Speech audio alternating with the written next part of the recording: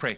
Father, we just want to say thank you once again, Lord, for the opportunity that we get to spend some time together and learn more of you and what you may have for us in our lives. And we just want to honor you with all that we do. We pray, Father, that you would continue to bless Pastor Henry and the elders as they spend time together figuring out what it is that you have for us as a church and what you're doing in their lives. Bless them, bless their families, bless their spouses, bless all that they do.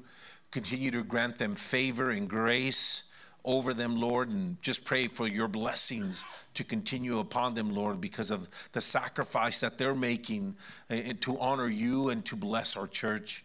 Just thank you for the opportunity. Just empty myself of me and get rid of me, Lord, so that you would come through and that your spirit would move and have its way, Lord. I just surrender my heart, my mind, my words to you, Father, that it would impact your people and it would be land on good ground. We just want to say thank you again for this time. We love you. We praise you. In Christ's name we pray. Amen. Amen. Well, good morning, everybody. Great to see you guys here. It's always a blessing to be able to share God's word with all of you, and it's always an honor. And just say thank you to Pastor James. And I know that him and the elders are spending some time together and trying to get the year going for us as well. So that's always an honor. I'd like to start off this message by asking you all a question that I asked two of my sons. And I said, boy, I have three sons, but the other one wasn't there. And so my middle one and my eldest, Jonah and Jacob, I asked them, I said, boys, would you prefer a hard life or an easy life? And like instantly, the hard life. And I looked at my wife and I were like, easy life. We wanted easy life, please. Because like there's something to be said, right? If you've lived a life of struggle at some point or another, or if you've experienced that enough, you're like, hey, uncle, give me some easy life over here. Because you've realized throughout the years of how difficult that could be, right? The struggle, the stress, the tension, all that comes with that. And sometimes it's like, okay, like, yes, I get it, but something within me sometimes says, man, I wish I had it just a little easier. And I think some of us would say the same as well, right? We might be saying, like, man, I've had enough of the hard life, quote unquote. I'd rather have some of a little bit of the easy life. But no matter what we're going through, the factors impacting either the ease or the difficulties in our lives, in my opinion, are relative. Because what might be difficult for me might be a breeze for some of you. Some of you might have gone through such hardship that when you hear someone complaining about their own, it's like, what are you talking about, man? It's like, man, it's easy for you, or vice versa, right? You might be hearing someone going through these struggles and you're like, oh my God, how do you smile? How are you coming to church and lifting your hands up and saying, God, you're so good? How do you do that? How are you able to have this reflection of God's glory and his joy and his peace, knowing full well what that individual has gone through, right? And so it's sometimes it's relative. You know, I have found that some may have it more difficult than others. No matter what your circumstance may be, you look at someone else and you're like, man, I don't know why I'm complaining. I don't really know why I'm choosing to say, man, because I don't know if I really have it that hard. But growing up, I never thought that I was poor. I never thought that we were a family in need, because I had friends, believe it or not, that had it far worse than me. Because I look at them and be like, oh, brother, they are poor. Or as someone would say, they're poor. They can't even afford the R. And so when sometimes my parents would send me to Mexico. And when I would go to Mexico in the summer, man, I would see some extreme poverty there. And when I would see that, I'd be like, oh man, like, yeah, they have it far worse than me. And it appeared that some just had it far worse than others from a financial or materialistic part, even in the midst of even that poverty. Even some would find the good in whatever circumstances they were in. I would meet some of the sweetest, most kind, most like full of joy people in the midst of like they had nothing. And I'm like, man, now that I'm older, I can realize like, wow, there's some serious contentment there with respect to what God has done. And that's why I love what Paul said to the Philippians in chapter 4. Let's read this real quick. He says, I know what it is to be in need, and I know what it is to have plenty. I have learned the secret. I didn't realize there was a secret to this thing. There's a secret of being content in any and every situation. I'm like, what? There is. He says, whether well-fed or hungry, whether living in plenty or in want, I can do all things through him who gives me strength. And then he says, yet it was good of you to share in my affliction. So that no matter what Paul has gone through, he's learned to be content in any and all situations. Man, I can't wait to get there. That's my truth, because I know that I don't necessarily handle the affliction part of my walk in Christ when I'm in need or when I'm in want. Man, I handle the plenty part awesome. I'm good at that part. Like, I can be in a good mood and feel good about myself and how I look and how I feel and all these feelings, right? But the moment the struggle, the setback, the stumble comes my way, that's when the true test comes to play, right? And that's when we can find true contentment, if we can find true contentment when we're going through those struggles. And then Paul says, yet it was good of you to share in my troubles. I recall that when I was in high school, during Thanksgiving and Christmas, it was one of my fondest memories, and not because I got stuff, because we really kind of didn't celebrate any of that stuff growing up. But during this time, when I was in high school, we would get like these boxes of food delivered to our house. And I didn't think anything about it, right? I was just like, oh, this is awesome. Our cupboards are full. It'd be like one of the only times our cupboards would be full. And when you're 11 people living in this tiny home, any kind of food is awesome. And it would be like the first time that we ever tasted like Frosted Flakes or some of like the good cereal. All we had was Corn Flakes. We'd put like half a pound of sugar just to get a little bit of flavor in there. That's just how it was. And I'd get, we'd get full of boxes and all that. And I was just like, man, this is awesome. And then I became a teacher. And so I started teaching. And when I started teaching, we had some announcements there on the campus saying, hey, we're going to help our needy families. We're going to help those that are in need. And I came home and I'm like, babe, we got to help them. We got to help some people. And we got a bunch of goodies and cans and food and put them in the bag. And there I go, take it to the drop-off center. I open the door and there they are. The boxes we used to get. And then it just hit me and I said, what? We were poor? Wait, what? I was so shocked. I was so shocked because I'm like, I wasn't poor. There's no way. Because in the back of my mind, I knew that there were families that had it far worse than I did. Far worse than I did. But we were one of those families in need. And it hit me like a ton of bricks, understanding that, man, I grew up in that kind of environment. And in my mind, I didn't think that I had that. I had no idea that I was a needy family or in a needy family. There were so many struggles, and I guess some would say that growing up, I may have had a hard life, if you will. Frankly, I'm not sure that I'd want to go through that again, if I'm being honest. But I know that God had and still has a plan and purpose for my struggle, for your struggle, for your setback, for your stumble. There's still a plan for that.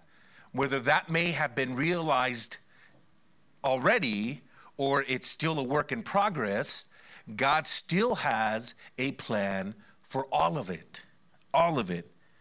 It's all been part of his plan. Yes, even the bad stuff. Even the bad stuff.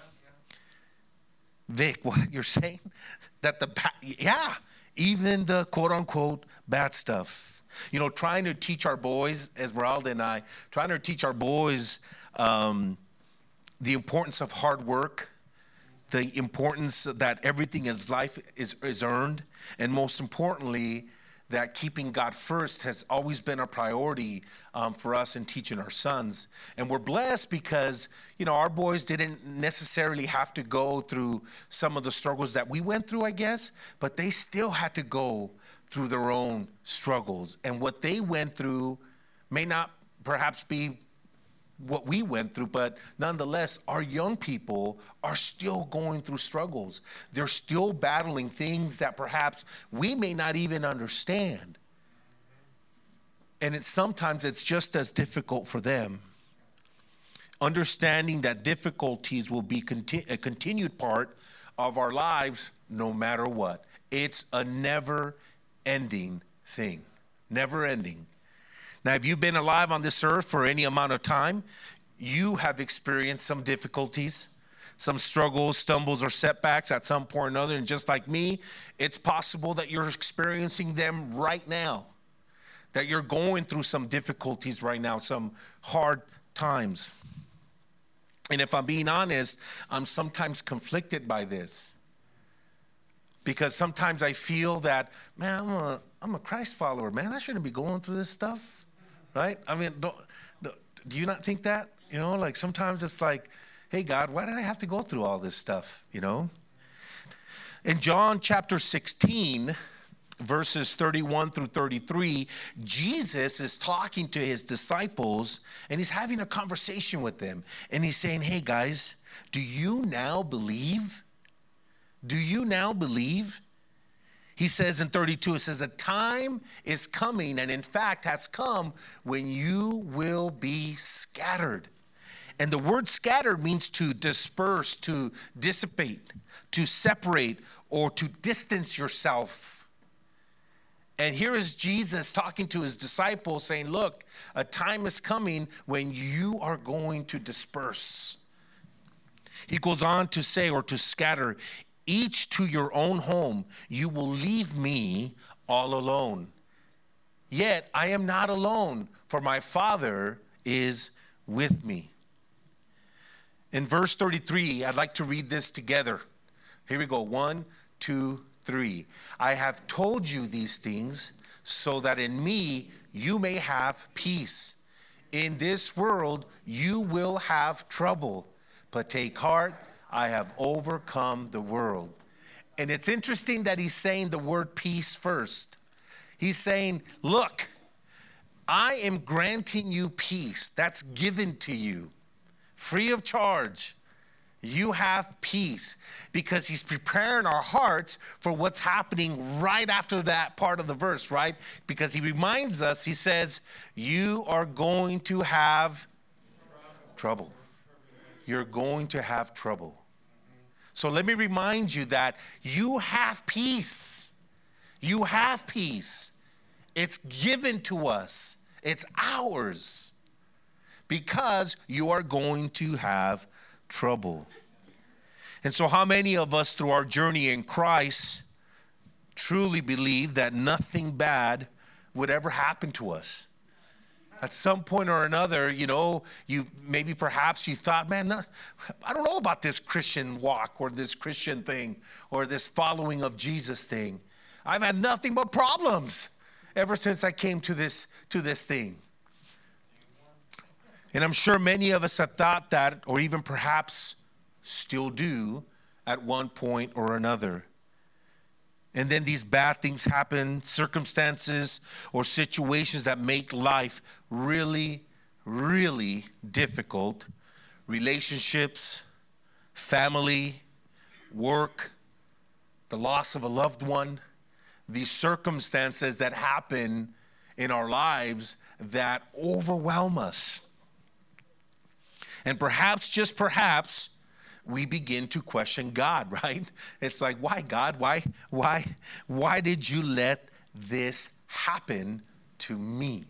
Why did you let this happen to me? And I have trouble with this sometimes. I really do.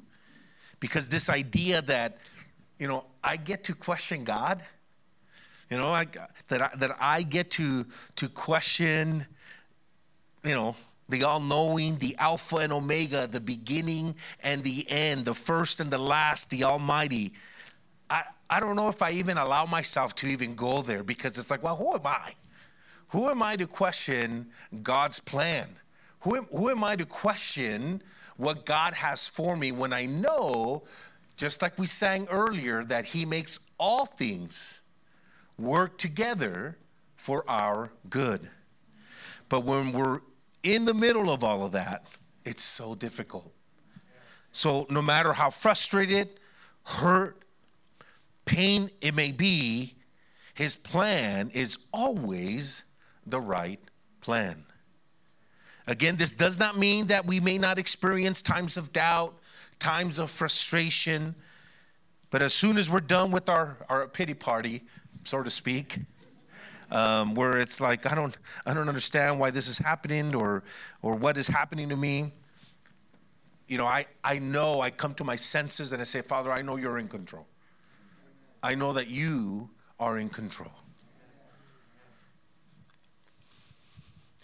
And you want to know why? Because we're not promised a life without struggles. That's not promised to us. It is not promised to us that we will not have struggles. We are not promised a life without setbacks. We are not promised a life without stumbles. We are not promised of life without struggles. He says we are going to have trouble. Again, Jesus tells his disciples, I have told you these things so that in me you may have peace, because in this world you will have trouble. So the title of this message is, well, what if? What if this trouble is the precursor to some incredible opportunities that God has for you? And listen, oftentimes these opportunities that God has for you, I'm going to be honest with you, they're not necessarily for you. Guess what? They're for whom?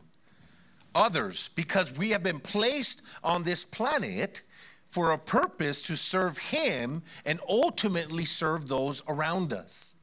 So these precursors of what God is trying to prepare for us in advance, because He's already prepared them, is for us to go out and bless those around us. It's not for ours, for our edification, for us. It's for others.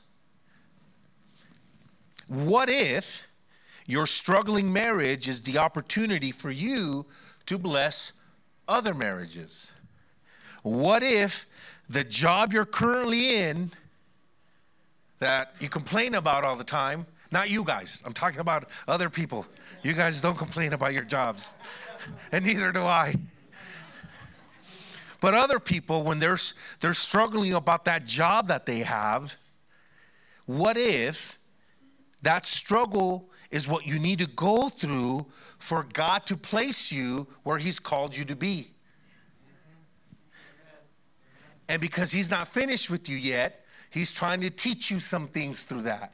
And because sometimes, again, I'm not talking to you guys, I'm just talking to me and other people. We're hard-headed, we don't want to change, we think that it's all about us, and we just want things to be comfortable for us, right? We stay stuck, and there's no advancement because we're choosing to take these things and not listen to what God has for us. What if this is just all part of His plan? And that's it, nothing else. It's just part of His plan. There are plenty of real life examples around us that point to this very truth. And so I want to take a look at Matthew chapter 14 so that we can rediscover what's in there and perhaps look at this chapter in a different light, knowing the what ifs. So in Matthew 14, chapter 1, it says that at that time, Herod the Tetrarch heard news about Jesus. Full disclosure really quick. I struggle with speaking, believe it or not, and I've struggled for many, many years. And I feel like I've had a speech issue, and so there are words that are very difficult for me to say. The Tetrarch word, I don't know how many times I practiced it, because I'm like, I don't want to be embarrassed. I don't want to embarrass myself in front of everybody because of my, and I don't know, I think, I kept hearing it like, Tetrarch, all right, just anyhow. So these are some of the insecurities that I struggle with that, sometimes we have to overcome by His grace, that we overcome to step out in faith. And so it says that at that time, Herod heard the news about Jesus and said to his servants, "This is John the Baptist. He has risen from the dead, and that is why miraculous powers are at work in him." Now imagine you're with Herod, right? You're with Herod, you're in his inner circle, and Herod, and he's being told about Jesus and that he's doing this or that. Yeah, you got some person in there who seems to know it all. You know them. He seems to know it all, and he's saying, "Hey, no, this is what's going on." And Herod's like, "Oh no, that can't be Jesus. It's John." And he says it like it's a matter of fact, because you've seen with your own eyes that Jesus is who Jesus is, and it's not John the Baptist, right? So you're sitting there, and you're like, wait a minute, Herod. It's not John, it's really Jesus.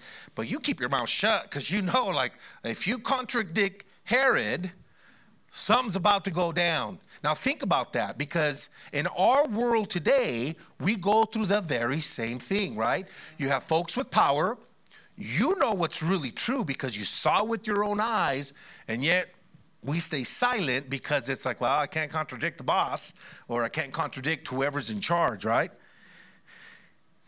But he says that it's not John the Baptist. But you know it's not John the Baptist. So as soon as you hear Herod say, "This is John the Baptist," we just say, "Yes, sir, it sure is." Amen. It's John the Baptist.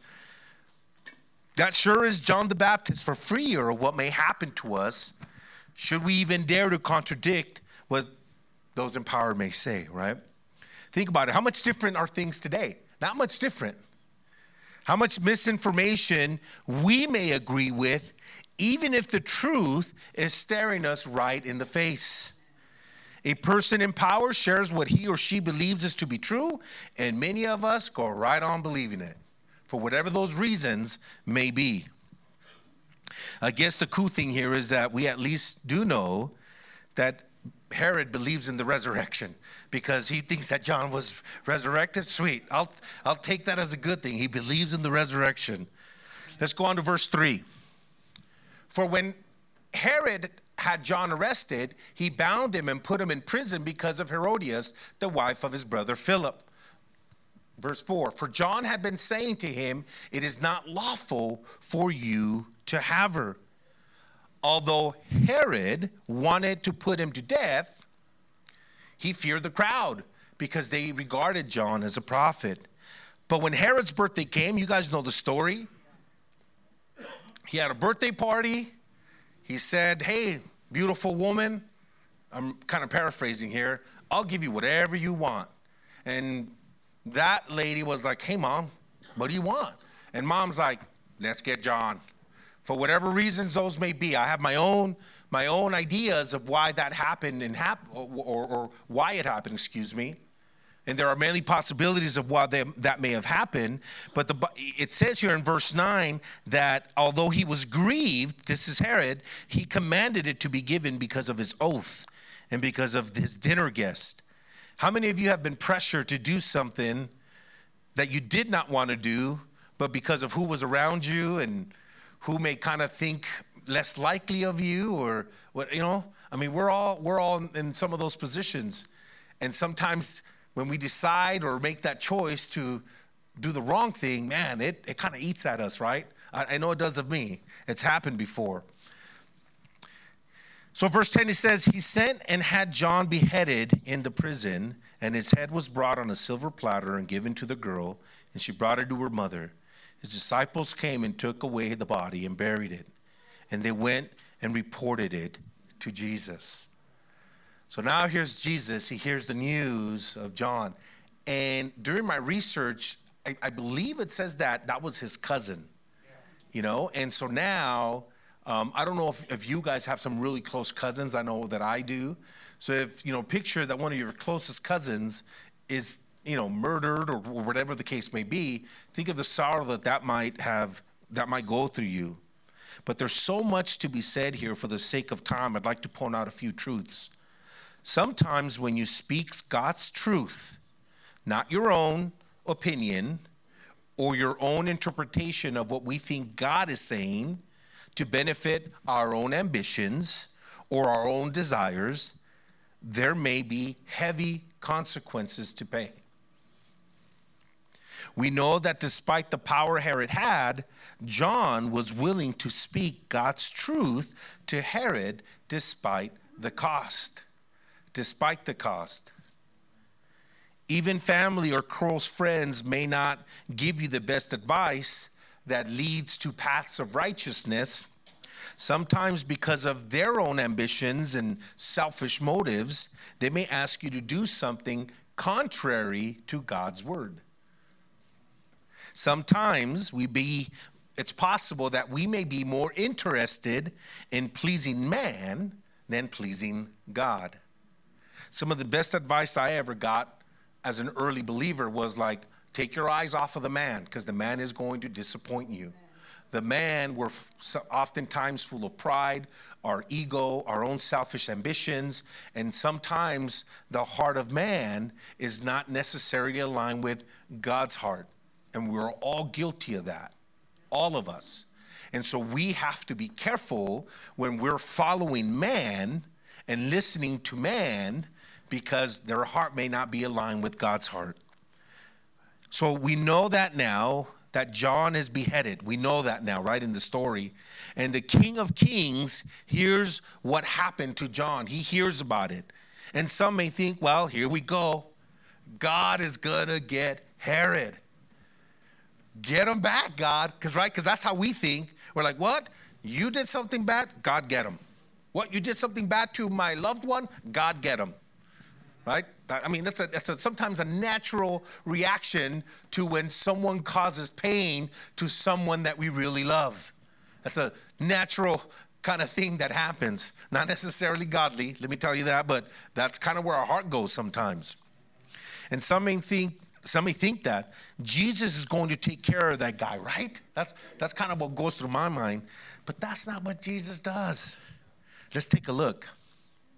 So he hears John is beheaded, and then this is what Jesus does. In verse 13, he says, now when Jesus heard about John, he withdrew from there in a boat to a secluded place by himself.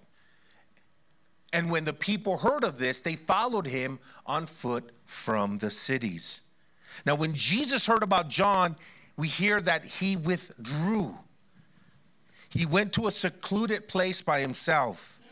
And we can only speculate what Jesus did when he withdrew to a secluded place. And I believe that one simple assumption is that he went to pray.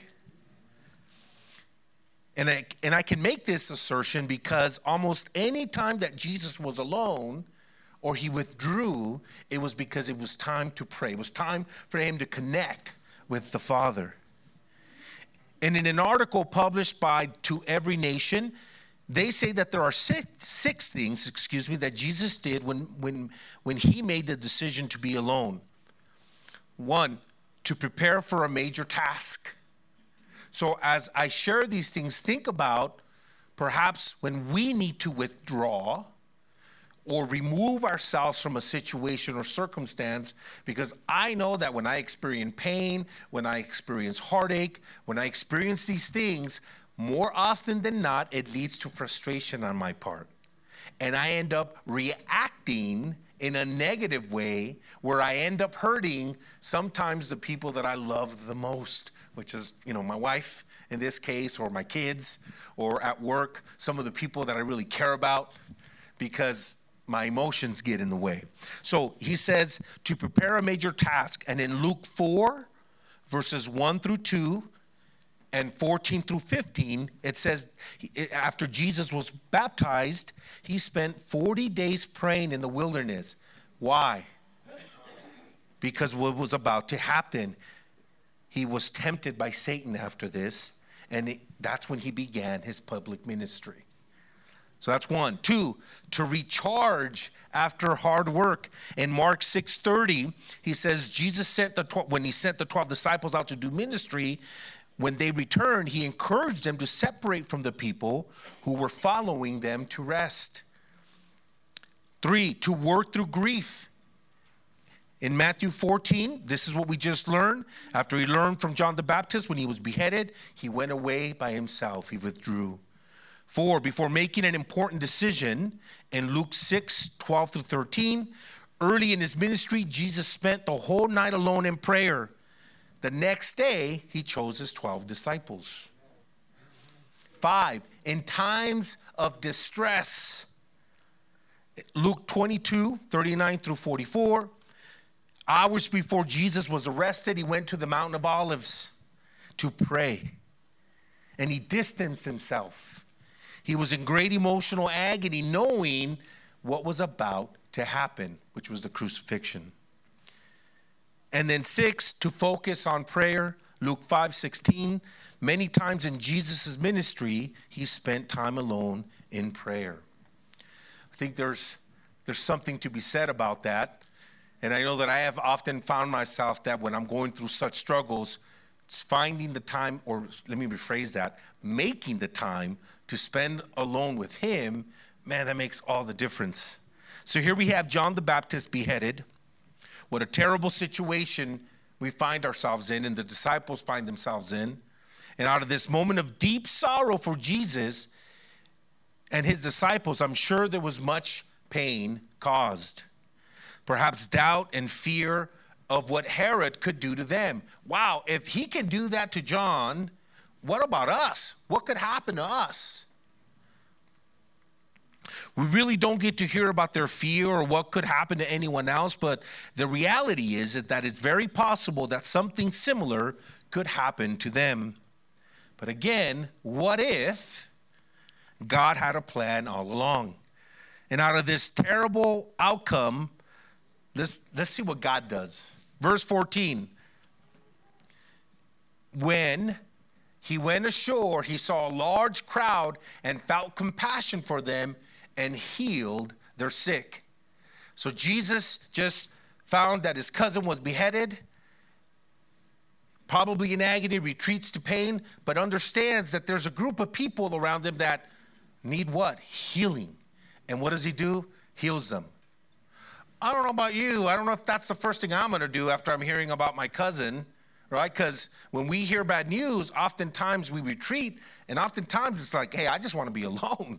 I don't want anybody to bug me. Don't come talk to me. Don't come say anything to me. I've just experienced some great sorrow. And Jesus says, I'm going to spend some time healing folks.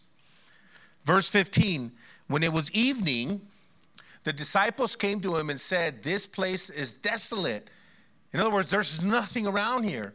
And the hour is late already. So send the crowds away that they may go into the village and buy food for themselves. But Jesus said to them, they do not need to go away. You give them something to eat.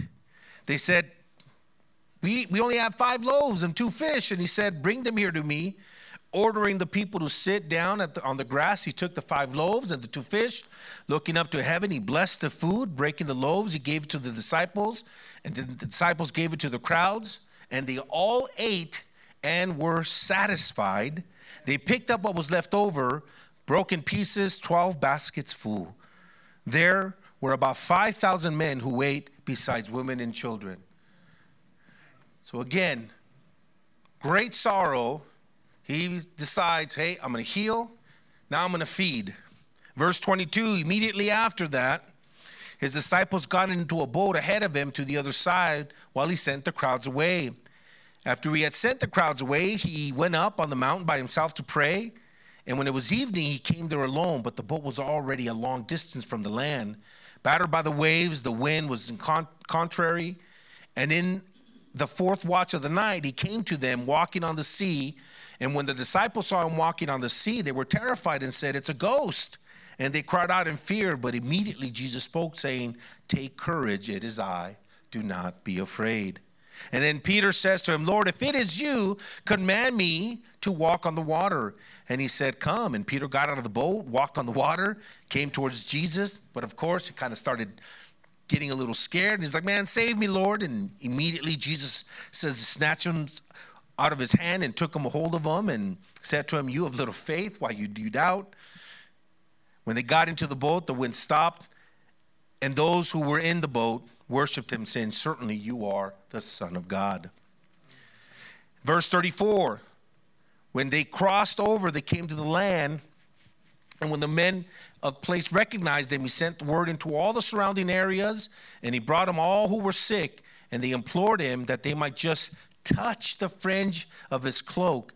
And as many as were touched were healed or were cured. Again, Jesus is beheaded. I'm sure all those that are close to him are crushed. They're in disarray. Jesus retreats, and some of those most crazy miracles occur right after that. Multiplying fish, healing a bunch of people. Peter walks on water, and people just by touching his cloak are healed. Sometimes, in some of our greatest sorrows can come the greatest miracles. Amen. If you are going through trouble, get ready. If you've been experiencing trouble, get ready. Because I believe that God is about to do something great in you. And more importantly, do something great through you. Not for your own, but so that you could be a blessing to others. And so the only thing that I have for you today, as far as like the points and if you do this and if you do that, then this will happen. All those things. If there's anything that I'd like to leave you with, withdraw like Jesus did and pray. And pray. So that no matter what circumstances you're facing, like him, you could begin to prepare yourself. Santosh, if you don't mind coming up here, because what I'd like to do is to say that some of us or some of you might be going through some trouble right now. And so the question is, how can we pray for you? What can we as a church body pray for you for? Because all of us could be going through something. And sometimes you just need somebody to partner up with you and just bring some encouragement, perhaps remind you of God's hope, perhaps remind you of what God can do for you, and more importantly, through you. So some of you might be going through that right now. So how can we pray for you? And so if we have any ministry leaders, here, or if anybody we can come up here to pray, or perhaps we just why don't we just do this? Why don't we just stand as Santosh sings? Let's go ahead and stand. And we're just going to do this together real quick. Why don't you put, your hand on the person next to you, on their shoulder or something there.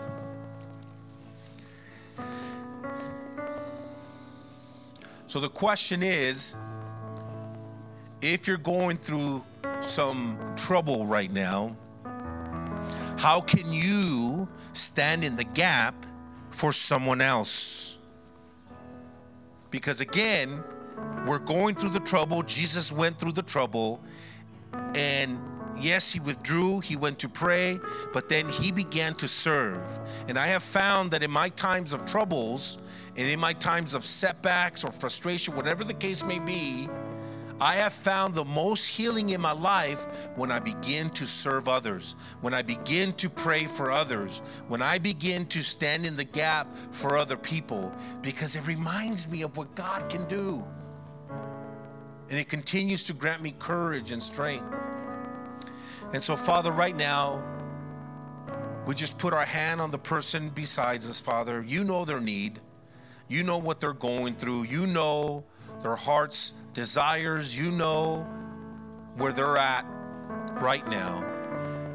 And so, Father, we just ask you, Lord, that you would come on their behalf and that you would reveal yourself even more for the plan that you have for each and every single one of us and what that purpose is for your kingdom. Father, we confess that we don't put you first always, that we begin to think about our own way of doing things.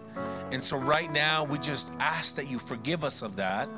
And we ask you, Father, that you would begin to help us see the things that you want us to see and do the things that you want us to do, not for our own benefit, but to serve you and those that you love, the people that you've put in front of us. And so, Father, we just ask you, Lord, that you continue to help us through that. Father, I pray for your strength. I pray for your courage. I pray for your unending grace and mercy that we don't deserve, but you freely give, so that we can continue to be a people that not just loves you, but loves others, and not because of what we say, but because of what we do. Thank you, Father, for that. In Jesus' name. Let's worship. In my mother's womb, you formed me with your hands, known and loved by you. Before I took a breath, so when I doubted, Lord, remind me I'm wonderfully made. You're an artist and a potter. I'm the canvas and the clay. 'Cause you make all things work together for my future and for my good. You make all things work together for your glory and for your name.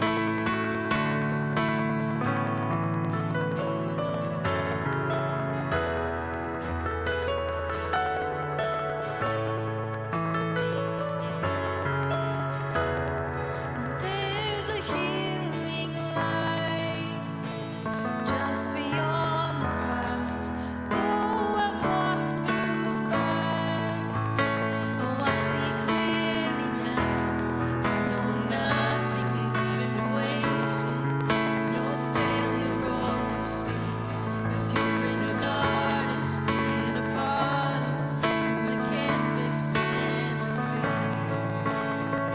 'Cause you make all things together for my future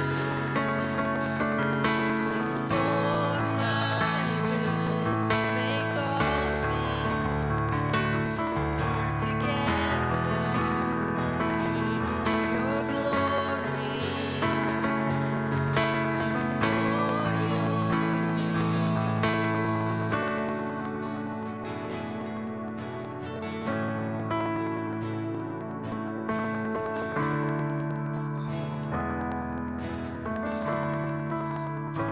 So, Father, we just want to say thank you. Thank you that in the midst of revelation and perhaps pointing out some things in our own lives that should draw us closer to you, that you still love us and you still care about us and you still make all things work together for our good.